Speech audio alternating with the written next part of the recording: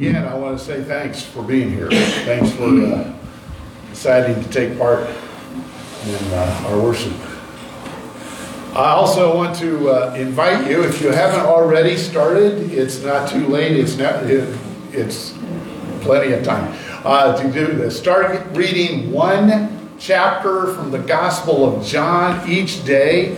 We're going to do that every month this year.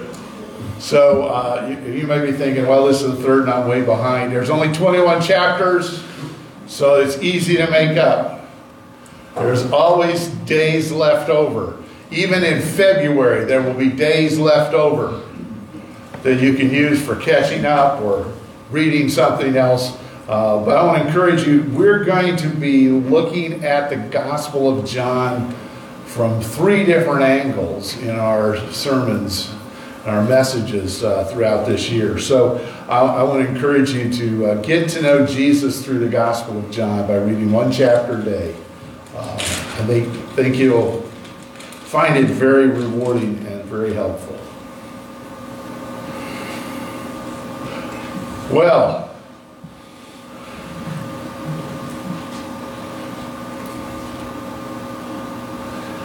how can I describe the last 12 months in public as a pastor? Oh, the words are getting much. The list is getting shorter all the time as I think about it. Stormy is one word I could use for this last year, both literally and figuratively. As I understand it, the tropical storms and hurricanes in the Atlantic Ocean, we had so many of them this year, we worked our way through the English alphabet and started into the Greek alphabet. Wow. That's unusual. Of course, then there's the whole thing in our society and the elections and COVID and pandemics and all those things that are tying together. Stormy is a good word. I've started a new calendar for a new year, but I'm wondering what the next 12 months will hold. More storms, smooth sailing, who knows? Will I have some secure footing, or will I get swept off my feet, which has happened more than once this year? I have a friend. She posted on Facebook. She said, "Dear 2021, I have no expectations. Sincerely," and then she signed it. Maybe that's probably the best way to go into this year. I heard a new song this week. A couple of weeks ago, I said that a lot of new Christmas songs were weird.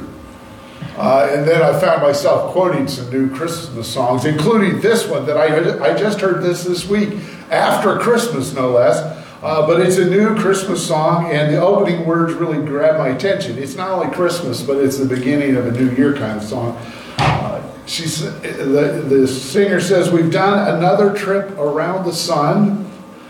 How we wish it would have been a better one. Here we are, painfully aware that it's hard to hope, easy to despair. As this year closes, we begin again." I really don't think that the singer and I are the only ones who wishes this last year had been a better one. And I'm fairly certain that I'm not the only one wondering where I can turn to find some calm in all the chaos that's going on around us. Some people have looked forward to this new year as if all the storms and chaos would disappear with a new calendar. Oh, crud, it didn't all show up there. Let me tell you what that says. Just wait until 2020 turns 21 and starts drinking. I don't know if pastors are supposed to say that in church or not, but I just did. So there are people been looking for, as soon as January gets here, everything's going to be wonderful. It'll be a brand new year. And I was thinking, you do realize, no, apparently you don't. And then there's others who are wondering what new problems are going to get added to our list. on top of the ones that are still hanging around from 2020. Most of us want to face the coming months with a solid, secure footing, but how are we going to do that?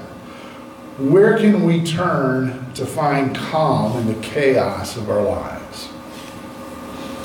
Well, this morning we're going to be looking at Psalm 56. So if you want to find your way there in your Bibles or on your devices, that'll be fine. I'll share verses on the screen as well. Just a backstory. Most of the Psalms, many of the Psalms, some we know the backstory on them, but there's always a story behind the prayers or the songs in the Psalms. So here's the backstory on Psalm 56. David was the youngest of all the sons in his father's family. He was like the runt, the youngest. Nobody ever thought seriously about him kind of guy. All he was good for, they thought, was taking care of sheep. And a guy named Samuel, a prophet for the ancient Israel, came and anointed him to be the second king of Israel. The first king, Saul, didn't particularly appreciate that. He had his own son that he expected to be the next king, and so he decided he was going to kill David. And he starts a massive manhunt all through Israel. David runs and hides, and eventually he sought asylum with the king of Israel's next door enemies, the Philistines. A little bit more backstory. Before, or somewhere close to when David was anointed king, he killed a guy named Goliath, who was a giant, about 9 feet tall, a champion who challenged the armies of Israel to a one-on-one. Send me your best guy, we'll fight. Whoever wins the whole war. And here's this little kid named David who picks up his little stones. By the way, he picked up 5 because Goliath had 4 brothers. Have you ever wondered? It wasn't because he thought he was going to miss the first time. He just knew this guy had backup. And he didn't want to have to mess with them either. So he picked up 5 stones. He went out. He killed Goliath, but knocked him out, at least with the stone. He took Goliath's sword and he chopped his head off. Yikes. Here's an oldie, but for me a goodie. David really knew how to get ahead.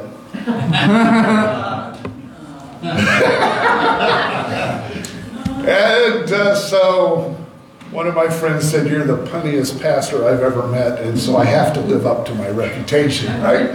Okay, so Goliath's sword was put in a kind of like a place of special things.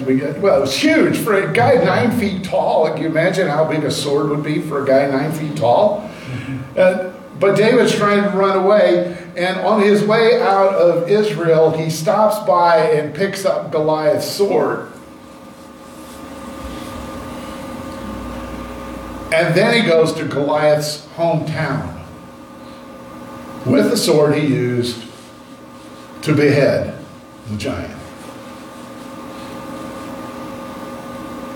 You must really be scared of whoever's behind you to go running to the hometown of the guy you killed, hoping they'll take care of you. That's all I'm saying. And the king of the Philistines welcomed him until his advisor said, "Do you know who he is?" You know, that's the guy they sing songs about. Saul has killed his thousands and David his 10,000s. One of those was Goliath. You know, so they want to get rid of David. And David acts like he's insane. So that they figure he's now essentially harmless, and they let him go. And in the middle of this mess of running from Saul and trying to get away from the Philistines who were wanting to kill him, he wrote this prayer song that we call Psalm 56 in the middle of that whole thing. Now, just think about this. If you had been David, where would you have turned to find some calm in the chaos of his life? I mean, he's got a king trying to hunt him down in his home country, and now he's in another country and the king's advisors are trying to hunt him down. He's definitely in a life or death situation. And where would you, if you were in that, where would you go to get some kind of sense of calm, peace of mind? What would you do? In the opening lines of Psalm 56, he summarizes the situation in a poetic way, and then he reveals his source of peace in the middle of this whole struggle. Now, feel free to follow along on the screen with me or on your devices. David says, "Be merciful to me, my God, for my enemies are in hot pursuit all day long. They press their attack. My adversaries pursue me all day long, and in their pride many are attacking me. When I am afraid, I put my trust in you. In God, whose word I praise, in God I trust, and am not afraid. What can mere mortals do to me?" And he comes back to that statement in verses 10 and 11. He says, "In God, whose word I praise, in the Lord, whose word I praise. In God I trust and am not afraid. What can man do to me?" David shifts his focus from his frightful situation, and dare I say, probably worse than anything we've faced even in 2020. I mean, I've had a lot of stress and struggles this year, but I really haven't had two whole countries seeking to kill me. I don't know anybody that has. And he moves his focus from that frightful life or death struggle to the Lord. And his fears fell away. Could it be that you and I focus on the wrong things? The ancient teachers of Israel taught a principle that really goes against our tendencies. Some people would say it counterintuitive. Counterintuitive basically means it doesn't seem to make sense, but it does. This is what the ancient teachers of Israel said. That's not an ancient teacher of Israel, just so you know. You'll know why he's there in a moment. What the ancient teachers said is it's only through the experience of extreme turbulence that we are able to experience constant tranquility. It is only through the experience of extreme turbulence that we are able to learn how to experience constant tranquility and peace. Now, this is why the guy's up there. If you've ever watched an experienced surfer riding the waves of a roaring ocean, you'll understand how this concept works. In the case of the surfer, it doesn't matter how turbulent the waters are, the waves rise and fall, they splash and crash, and yet the surfer is having fun.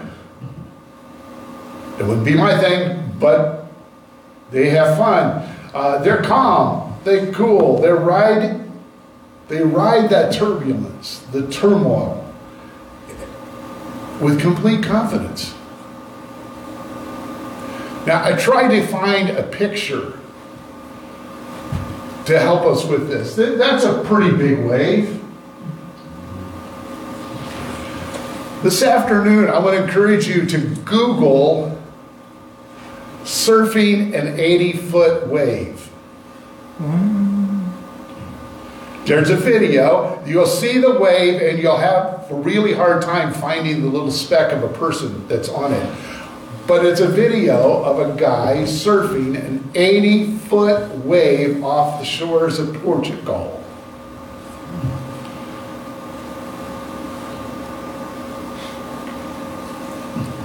Not my cup of tea.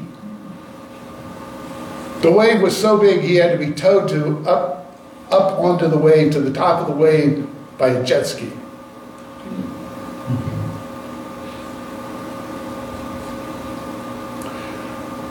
And he did it. He didn't wipe out. He didn't die. In fact, there's a competition every year in the surfing world to see who can ride the biggest wave. Great examples of this principle, that it's only through the experience of extreme turbulence or giant waves that we can learn to experience constant tranquility and peace. Where can we turn? Where can we turn to find calm in the chaos of our lives? Following David's hints and example, I would suggest that connecting with Jesus can create calm in our chaos. And it seems to me that you and I need to change the way we think about how we experience calm. Concentrating on your circumstances creates inconsistent calm, but concentrating on your connection with Jesus creates consistent calm in your chaos. Let me break that down. That's a huge sermon in a sentence, I know. So let me break it down. The first part, concentrating on your circumstances creates inconsistent calm. We tend to think that calm is when there aren't any problems. There aren't any waves. There aren't any storms. The water is smooth in our lives. Everything's going just right. Now it's calm. How long does that last?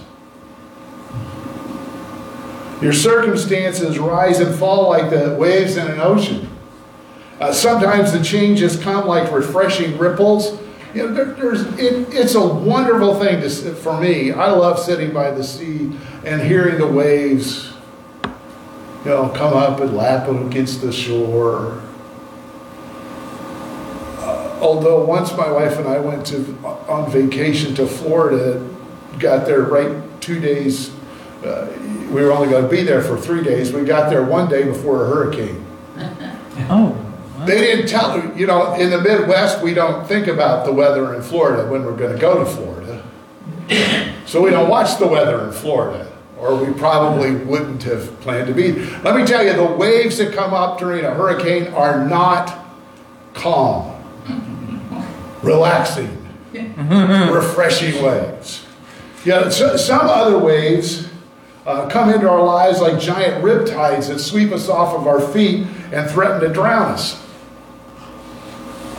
As long as you focus on filling your life with those peaceful little ripples or just smooth as glass, you try to eliminate all of the problems, at best you're going to have occasional fleeting experiences of calm and peace.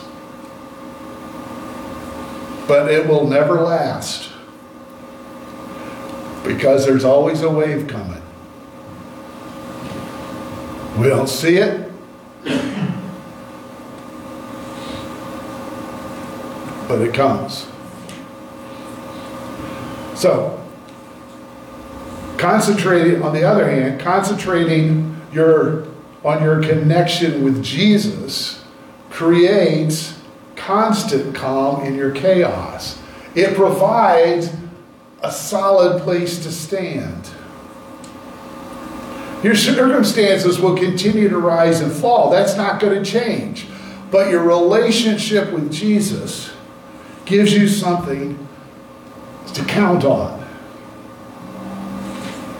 Your connection with Jesus can grow stronger and give even more peace no matter how big the waves are. Trust me, nobody goes out the first day when they're learning to surf and says, I'm going to tackle an 80-foot wave. Unless they're insane. I'm not going to go any further now.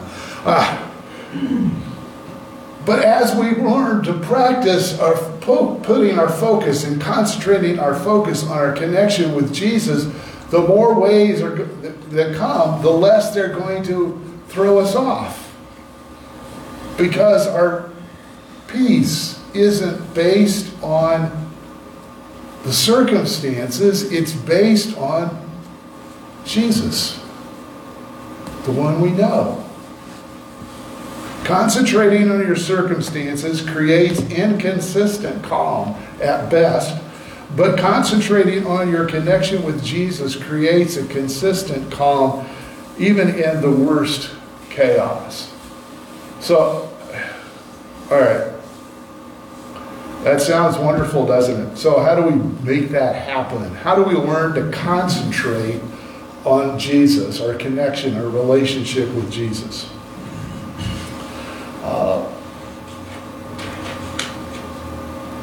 I just added a fourth one. I had 3 ideas, but here's 4. The first one is we really need to learn to filter what we allow people to put into our brains and into our minds. I'm going to leave preaching and go to meddling right now. I would highly recommend that you stop listening to talk radio shows or the TV news that's closely related to them. And here's the reason. They are there solely to build up ratings so they can sell whatever the commercials are that are being sold. They have no desire to communicate anything to you except buy this stuff so I get a good job. And the way they have learned to do that is to tick people off. Because the angrier you get, the more you're going to listen, and the more you're going to spout, and the more you're going to quote. Hey, who needs that? If you want to experience calm, don't ask somebody to come into your head to make you mad. Angry. Right? Just practical application. Well, how do I know what's going on? Find somebody who will tell you what's going on, not somebody who wants to make you mad so they can sell stuff and get a good paycheck. Good luck. I'm still looking, but there it is. What else? I mean, filter out a bunch of stuff that's there just solely to make us angry. The second thing is, I would suggest listening to songs of worship that proclaim God's love for us. About how He will do anything and everything and how He has done so much because He loves us. Listen to songs of worship. What kind of songs of worship? You can listen to country gospel. You can listen to Southern gospel. You can listen to Gaither gospel. You can listen to contemporary gospel. You can listen to African American gospel. That's some good music there. Sorry, that's just my opinion. You can just listen to the songs about who He is and how much He loves us. Let that just saturate your brain, your heart, your mind. Third thing, repeatedly read Bible verses about God's love. Like the ones we read from Romans today. What can separate us from the love of God? Nothing. Absolutely nothing. And in case you're not sure, absolutely nothing. We need to remind ourselves of that. And then We need to ask the Holy Spirit to help us feel, experience His love for us. Paul put it this way in 2 Thessalonians. He said, may the Lord direct your hearts to God's love and Christ's endurance. If Paul can pray that for a church in Greece all those years ago, we can pray it for us now. Direct my heart to the love of God. Holy Spirit, help me to know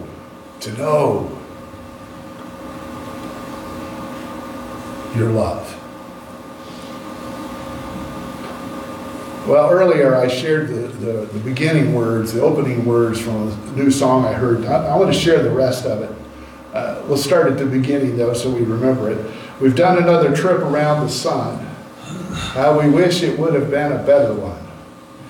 Here, we are painfully aware that it's hard to hope, easy to despair.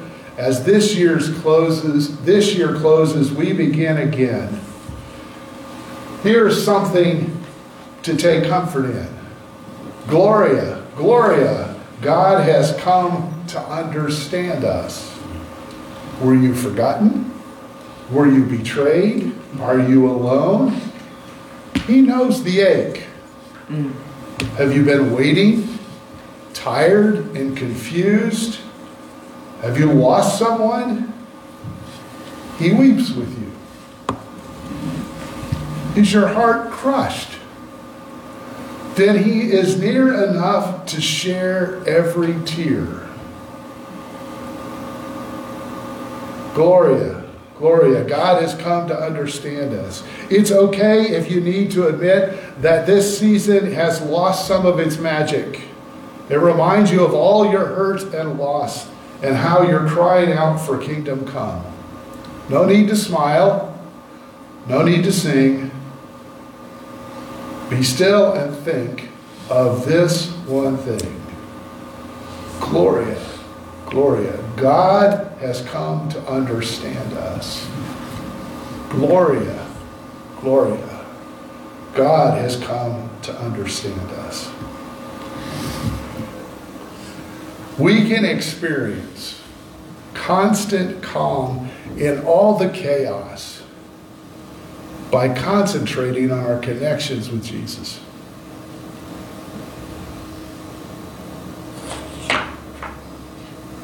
Let's pray.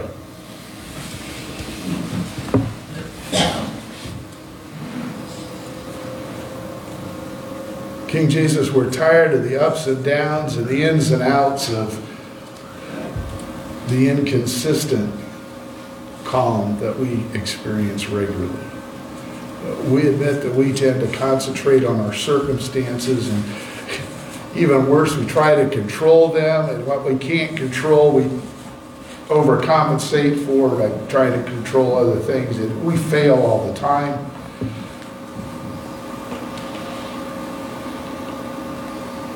Our hearts ache for the constant calm that only you can create in us.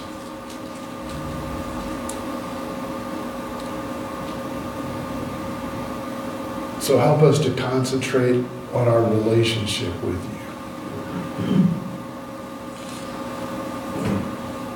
Direct our hearts into your love and empower us to endure and to overcome with Jesus. Fill us with the power to understand how wide, how long, how high, and how deep your love is, even though it's really too great for us to understand. We want to experience it.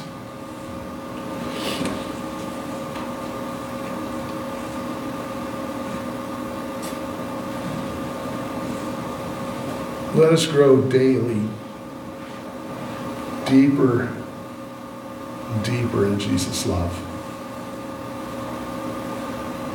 Though it cost hard trials, encourage us to grow deeply rooted into Jesus' holy love until it motivates and shapes all that we do.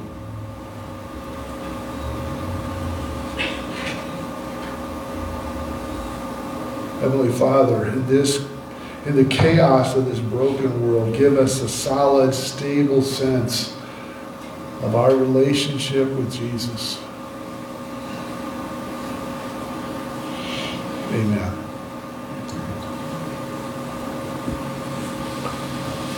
Again, thank you for connecting with us and participating in today's worship.